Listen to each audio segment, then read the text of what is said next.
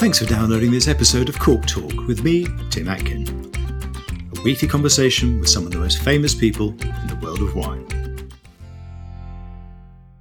This podcast is brought to you in partnership with Noma Cork by Vinventions. Driven by a commitment to innovation, the new plant-based Noma Cork Green Line offers significant improvements in wine closure performance. Thanks to a rigorous oxygen ingress rate, you can decide which cork is best for your wine, whether it's for young and fresh wines or for those with ageing potential.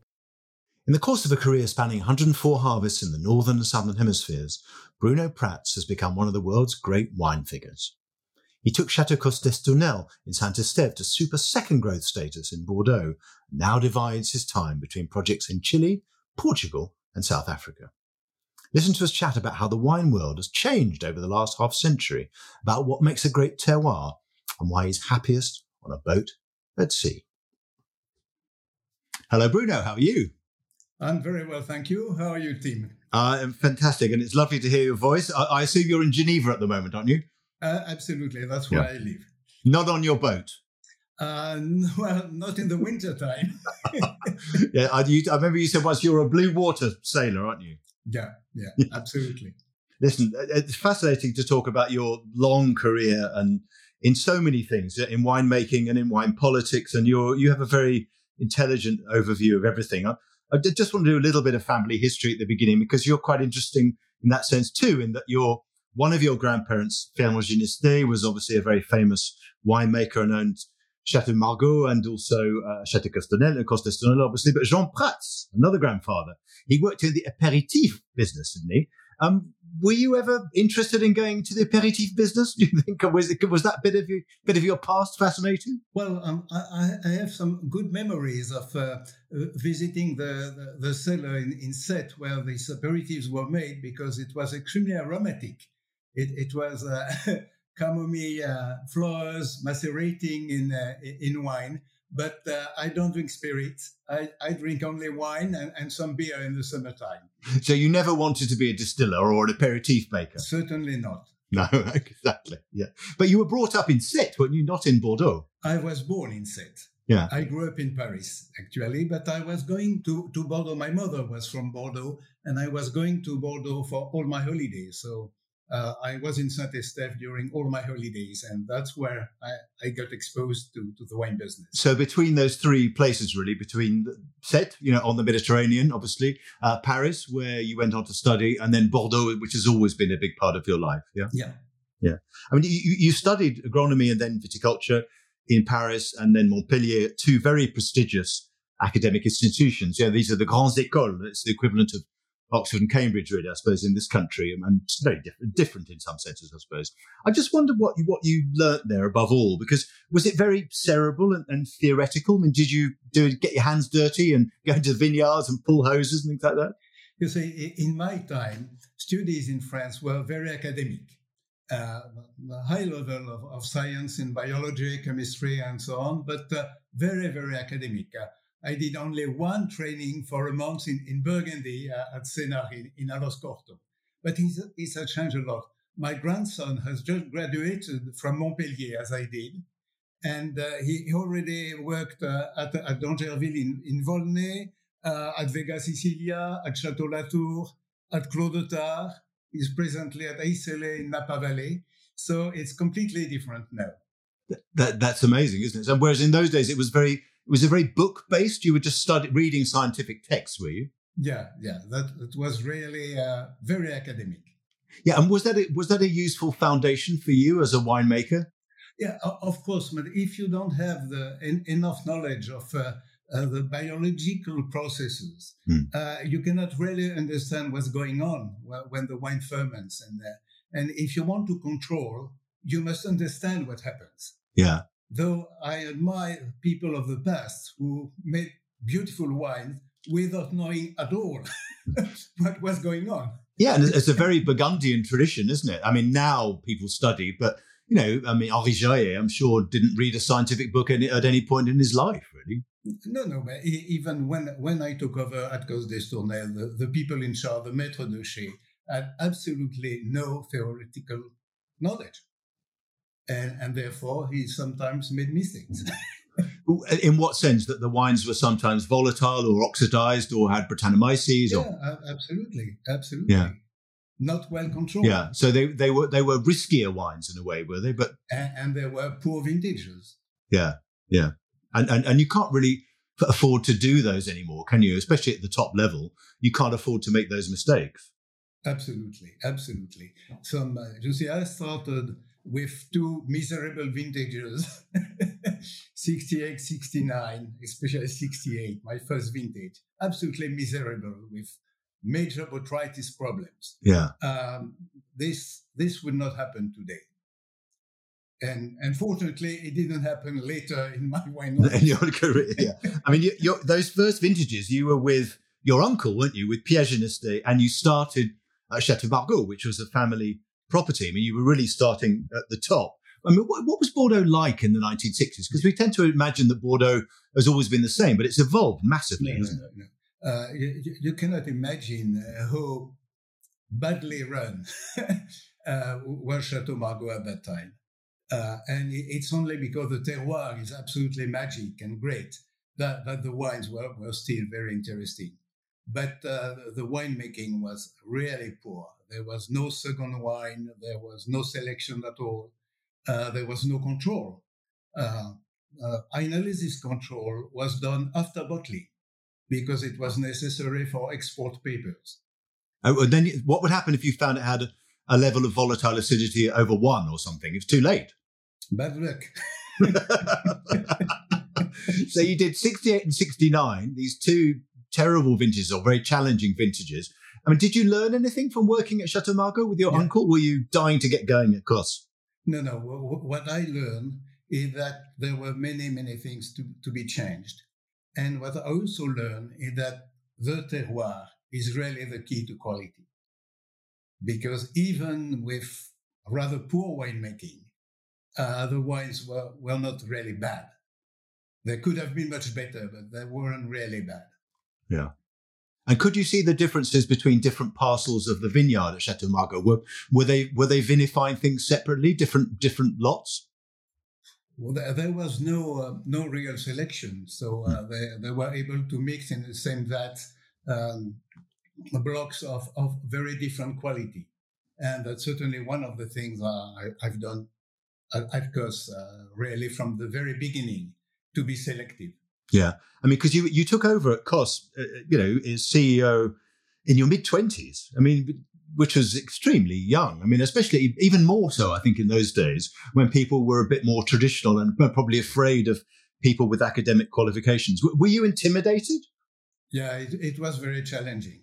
I think I was very naive. I did not measure the difficulty of the exercise. But yes, I certainly made many mistakes at the beginning. I must say I had good support from some friends, some neighbors. Jean-Eugène Bourgui, for example. Yeah, lovely man. Has been extremely supportive with me. Yeah. No, I mean, I remember you telling me a story about the Maître de Chez. Some people came to visit, and he sort of almost closed the door in their face and said, "Pas de visite," right? That was my first experience of the commercial attitude. But commercially speaking, we were doing nothing. I mean, there were just the courtier, the broker, coming once a year to taste the wine, and then giving a phone call, suggesting a price, and then the deal was done en primeur for the total crop. And that's it. No visit, no promotion, no tastings. And did en primeur exist as a phenomenon where people... Oh, yeah. So merchants would come, would they, and taste? Well, honestly, at that time, the en primeur was necessary just because we didn't have the cash to carry the inventory and to wait until bottling time. Yeah, I had to borrow the money from the Crédit Agricole every year before harvest to pay the harvesters. Wow, it's unbelievable. What a change, really, isn't it? I mean, that's only 50 years ago, basically. Yeah. I mean, what sort of reputation did Cos have then? It's always had this incredible chateau. It's one of the most beautiful chateaus in Bordeaux, sitting up there on top of the hill. What sort of reputation did it have in the wine trade in those days? At that time, the star of Saint-Estèphe was Montrose. Yeah. Just because Montrose, which has a terroir as good as Cork, was much better, well made than Cork at the time. So Cork was, behind Montrose. Yeah. And my challenge really was to try to put Cork slightly in front of Montrose, which I think I succeeded in that. So where did you start? Did you start in the vineyard? I mean, you're a terroir man, right? Yeah. As always. If it's not in the grapes, it will not be in the wine. Yeah. So the first thing was the healthiness of the vines, the control of the vigor, and the control of the ripening. To pick each part of block at the perfect time, instead of picking always in the same order year after year. And did you pull some grapes out and plant different varieties in different places? Yeah, that was a long-term process because, of course, to make Cos de Sonnel, you need vines which are more than 12 years old. So that was long. But yes, there was some mistake. They used to plant the Cabernet Sauvignon at the bottom of the hill because there is more risk of frost, and the budding of the Cabernet being later, that diminishes the risk of frost. Yeah. And that's a mistake because the bottom of the hill, which has more clay, is much better for the Merlot and makes a very good Merlot. Whereas the Cabernet needs deep gravels, which you have at the top of the hill. Yeah. So I reversed that, but it's a very long and slow process. Yeah. My son benefited from your work. Yeah, exactly. I mean, you've always been a passionate defender from the first time I met you of this whole French notion of terroir. Which I think is something sometimes misused, isn't it? Not just in France, but in other places. I mean, how do you explain terroir to a non-French audience? I think you got a very funny story about trying to explain it to somebody in the States. Once in Dallas, Texas, I was commenting on a wine and speaking of the complexity of the bouquet. And a big guy with a typical Texan hat rose his hand and said, "What do you mean by complexity?" And I went into a rather confusing speech. So he rose his hand again and said, "Can't you make it simple?" So it's a little of the same for a terroir. There is no simple explanation about terroir because terroir is a combination of soil and microclimate. Yeah. And I think many French are wrong in speaking of terroir only with the soil. Yeah. Because you cannot separate the soil and the climate. I give you an example. When with Paul Pontalier, we selected a location for our project in Chile on the footstep of the Cordillera, where we found a location which was quite different in the upper part and the lower part. The upper part was more rocky, much less lime, and we thought it would be the best part because in Europe, with the importance of drainage, that would have been the best part. And the lower part, which was deeper with more lime, for us, we thought would have been lesser quality. But in Chile, it doesn't rain at all during all the summer. So drainage is not an issue. And it turned out that the best part is the lower part. That's why you cannot separate the climate and the soil. The terroir is a combination of soil and microclimate. What about what we call the human element? Do you think people are part of terroir, particularly the things that people bring to a terroir, like you did at Cork, where you move the Merlot and the Cabernet around? Is that an important part of it? Matching the grape variety with the terroir is key. It's essential. Pomerol in the 18th century was probably mostly white grapes. And nobody ever spoke of quality wine from Pomerol at that time. So, and finding the grape variety, that's the major challenge. And that's why France has gone through a very, very long history. In a new country, it's much more challenging, really. Yeah, because you don't have the time. Human factor. Human factor. Yeah.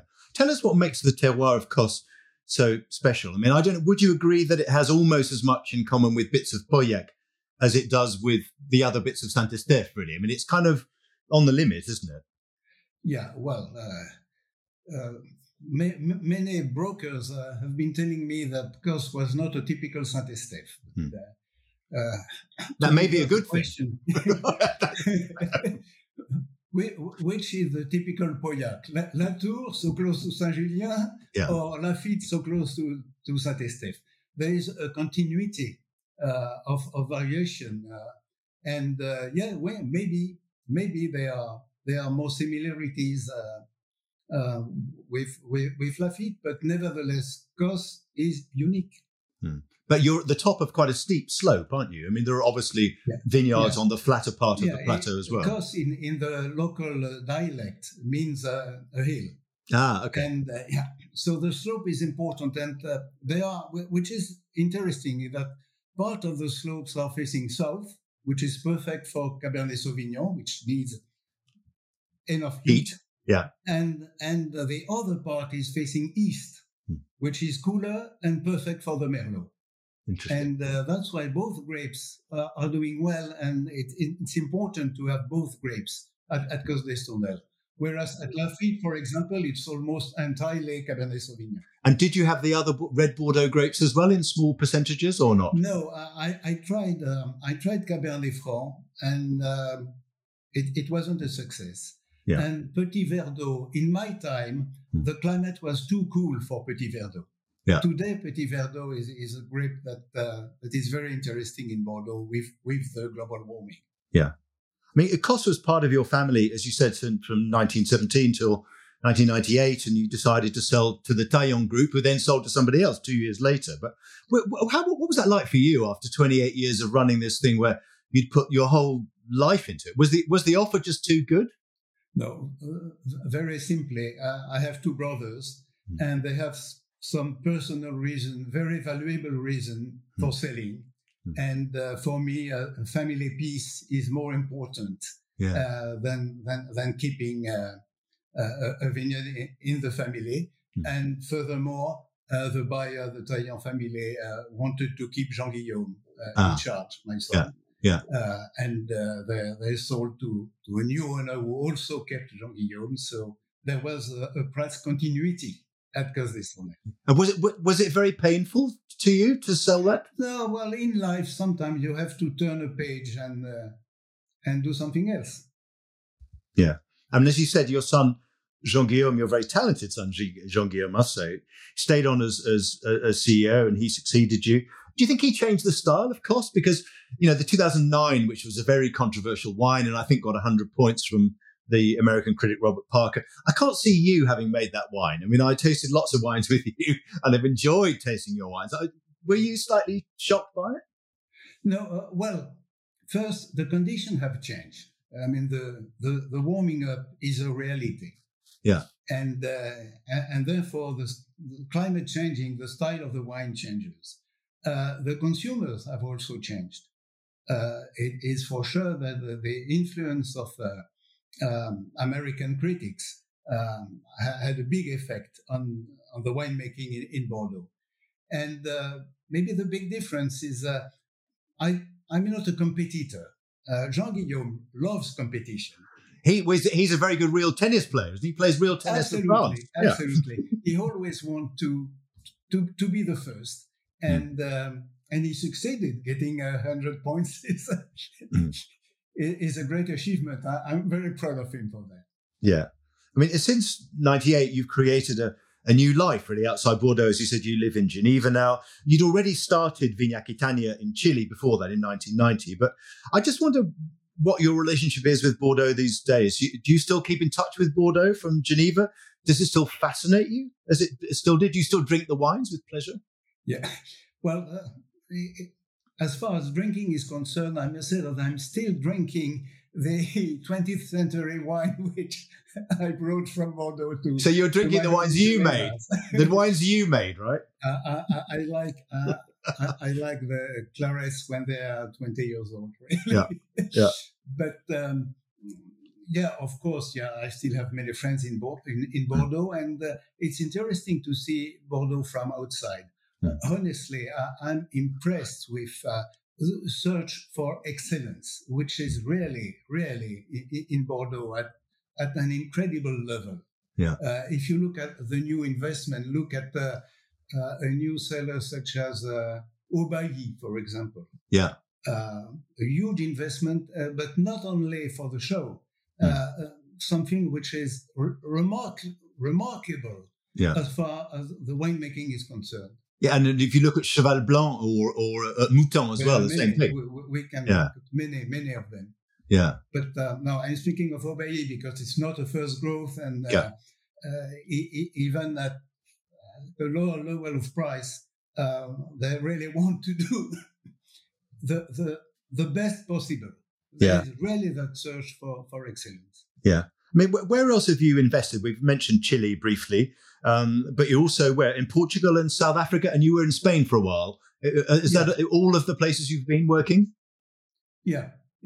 Spain, we stopped Spain. That's the only disappointment in what I've done outside of Bordeaux. Not because we were unpleased with the wine. On the contrary, we were making a pure monastrell, which from Alicante, right? Really interesting.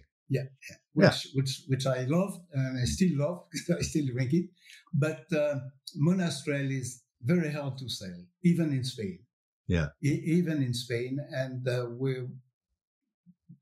we did not success on the commercial aspect of the project. Yeah, but on the technical aspect, yes. No, Chile, South Africa, and Portugal. The common point is always the search for terroir. Okay. Yeah. And for me, what really makes a great terroir is the possibility to give to the wine aging potential. Yeah. In Chile, for example, I was at the time a partner with Paul Pontalier, and we had the same friend in Chile, Felipe de Solminillac, who was at that time the winemaker at Causinho Macul, on the footstep of the Cordillera. And he had many bottles of 20, 30 years old Causinho Macul. And we were very impressed by the way these wines can age. And therefore, we were convinced that this location on the footstep of the Cordillera could give wines with great aging potential. That was our motivation to go there. Then we tried to produce wine in the south of Chile. This was really a bet. This was very challenging. It worked out, but it could have been a disaster. But you've made one of Chile's great Chardonnays. I think one of the great Chardonnays of the New World, indeed. Absolutely. Yeah. Because we knew that the climate was perfect, but the soil, maybe not. Yeah. Always in the terroir, that combination of two elements. And it worked out that was very good. Portugal, the evidence of aging potential with port is so obvious. Yeah. It is so obvious that we were absolutely convinced with the Symington, my partners, were convinced that the wine will have aging potential, and it has. The first vintage was 1920. This is Crisea, 2020. Yeah. And 20 years later, it's still beautiful. Funnily enough, I had a 1982 Barca Velia last night, and it was still very good. Still very alive. I'm not surprised. Yeah. I'm not surprised. Yeah. And what about South Africa? Yeah. And South Africa, Vin de Constance is actually older than many top chateaux of Bordeaux. Yeah. The initial vineyards dating back from the late 17th century. Yeah. And you see, it's amazing how the people of the past were able to locate the right location, the great terroir. Because if you look at the history of the vine, you will see that the first vineyards have almost always been established on great terroir. Yeah. But they were doing it through observation, right? There were no drones or we couldn't do electromagnetivity testing. They had a better, they were living closer to Mother Nature. Yeah. And they had a better understanding of location. Yeah, very good point. Yeah. I mean, most of the things you've done have been either partnerships or joint ventures, haven't they? Do you find it works better if you've got somebody else involved? Well, I like teamwork. Yeah. Well, first, to be realistic, if you have a foreign project, you need a local partner to handle the day-to-day work. But I like teamwork. I'm never sure of anything. I like to discuss. I like to be convinced before taking a decision. Yeah. Okay. So, and you need somebody else to convince you in a way. Absolutely. Yeah. Absolutely. Okay. That makes sense. I mean, which of the projects do you think has produced the greatest wines, the wines you're most proud of? Vin de Constance probably because, but my involvement is very little. I'm not at all a sweet wine person, but Vin de Constance is a magic wine with an incredible history and outstanding quality. Criseia is really my favorite. The Douro is more than Aquitania, yeah. Well, a father loves all his children. Yeah, we hope so. But Criseia is more unique than Aquitania. Yeah. Aquitania is made from grape varieties which are classic. Cabernet Sauvignon, Pinot Noir, Chardonnay, Syrah. The Carmenère, less classic maybe. But Criseia made from Touriga Nacional, Touriga Franca to local varieties from the Douro Valley. That's unique. That has a character which is so different from the other great wines you can find elsewhere. I mean, are there any wines where you think you haven't made something that you're really proud of yet? I mean, I'm thinking maybe Anvilca. I don't think that's at the same level as Criseia for me. Well, I like Anvilca, of course, but again, Anvilca is a classic Cabernet Sauvignon Syrah blend. There in Australia, you have many very good Cabernet Sauvignon. Criseia, much more unique, very different. Yeah, I think that's true. I mean, I remember back in 2012, I found this. You said that New World wines do not have the ageability of Bordeaux. Do you think that's still true in both cases? Is it still true of Bordeaux? And is it still also true of these wines of the New World? I mean, have they moved closer together in a way? Well, I said that, and then I tried to demonstrate the opposite. And it's true that the wine I make in South Africa, in Chile, and Portugal, they do have ageability. Yeah. And do you think Bordeaux ages as well as it once did? I mean, these wines that you were drinking from the 60s and 70s and 80s, do the wines pre-82 age as well as those, do you think? It's difficult to say. Honestly, when I started in the business, very few wines had ageability. Bordeaux, Burgundy, certainly, some Loire wine, maybe some Rhone Valley wines. Or Barolo, maybe? Barolo, yes, but the problem was to drink them young. Yeah, that's a big problem. So the winemaking certainly plays a role in the ageability, but I really believe that the terroir is the key.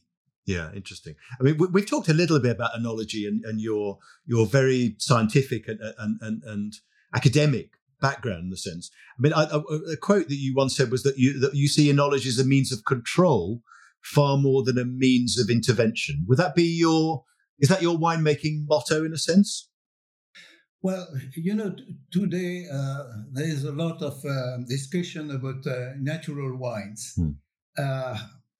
a true natural wine is vinegar. We all know that. Yeah. Control doesn't mean you do nothing. Yeah. But you must do as less as possible.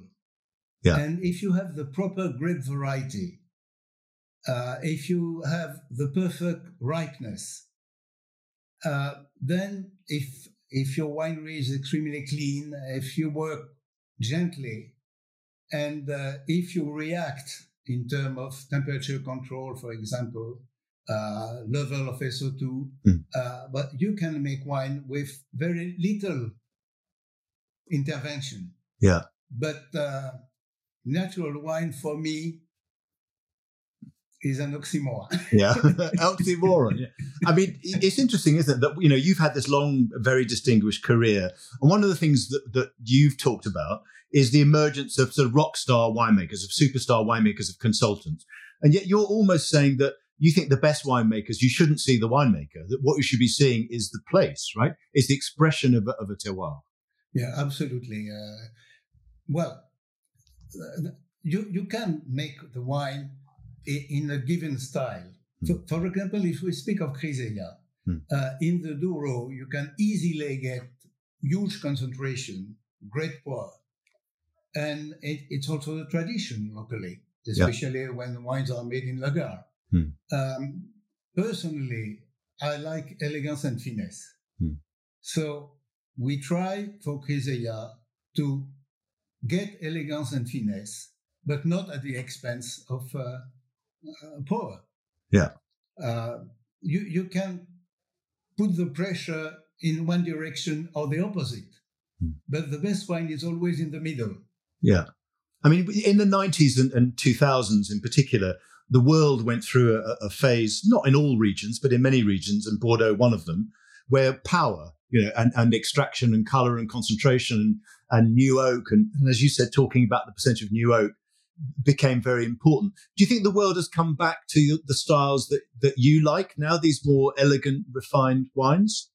Definitely yes. Definitely yes. And I think for a very simple reason, is that pour is always very impressive when you do tastings, especially if you have many, many samples to taste together.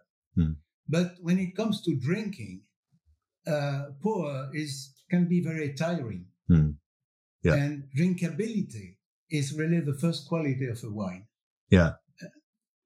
Yeah. I mean, I like the French word digeste. We don't really have an equivalent in English. It would be, I suppose, drinkability, would it be? But it has a food dimension, doesn't it, really? Jacques Puiset, a French food and wine expert, was saying that the best quality of a wine is la redemande. Yeah. That you want it again. That you're asking for a second glass. Yeah. I always find the best bottle at dinner is the one that everybody's drunk. It's the same thing. Absolutely. You don't even notice they've drunk the bottle. Yeah, yeah. I mean, you've been making wine for, I don't want to remind you, but that's 53 years, isn't it? And you've done what? 104 vintages, I think, if you count both hemispheres. I just wonder, looking back over the 50 years, what have been the biggest changes? And we've talked about some of the things, in viticulture and consumers. What about communication and the way that people talk about wine? Well, the big phenomenon is that wine is no longer part of the daily meal. Yeah. Wine is no longer a food product. It's an entertainment product.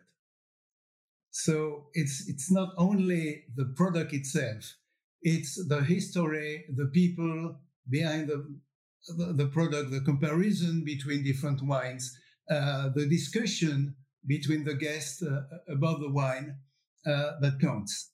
The huge variety of wine. I mean, when I started in the business, there was very few wine books. Today, there are hundreds, thousands of wine books. Probably too many wine books. Not yours. And this is really the big difference.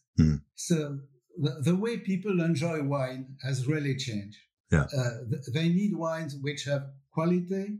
They need wine which have style, personality, wines with a history, wine which can surprise them.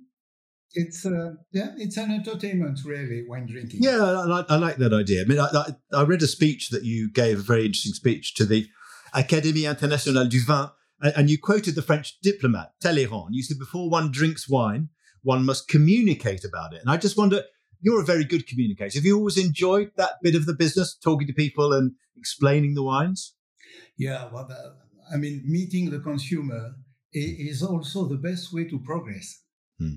Because you're always very proud of what you have done, but you need the critics. You need to meet other consumers. Each person has its own reaction on a wine. We don't have the same taste. Yeah. So it's very important to see how other people appreciate or not your wines if you want to progress. Yeah. I mean, one of the big changes, and you just mentioned this really, is that wine has become more available, just in the same sense that wine information has become more widely available, free very often. But at the top end, the expensive wines have become crazily expensive. You know, I mean, I went to a tasting of de la Romanée-Conti yesterday, and you don't even want to think about the price of a single bottle of Romanée-Conti. Do you think, are we in danger of alienating, passionate wine lovers, what you would call amateurs, in French, who don't have that kind of money? You see, in Geneva, there is a place called the Port Franc de Genève, which is an inbound warehouse, which is full of superb paintings, which nobody never looks at, which is full of top bottles of wine, which nobody ever drinks. And it is a shame, and it is stupid.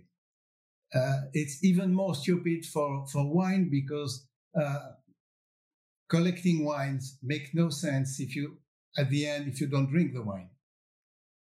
But it's the way it is. There is a solution, which is to look at wines which are not collector's items. And I must say the wines I make are very affordable. They're great wines. They can be enjoyed by everybody. It's not a wine for speculation. It's a wine for enjoying. Was that your idea, to make that kind of wine? Yeah, absolutely. Absolutely.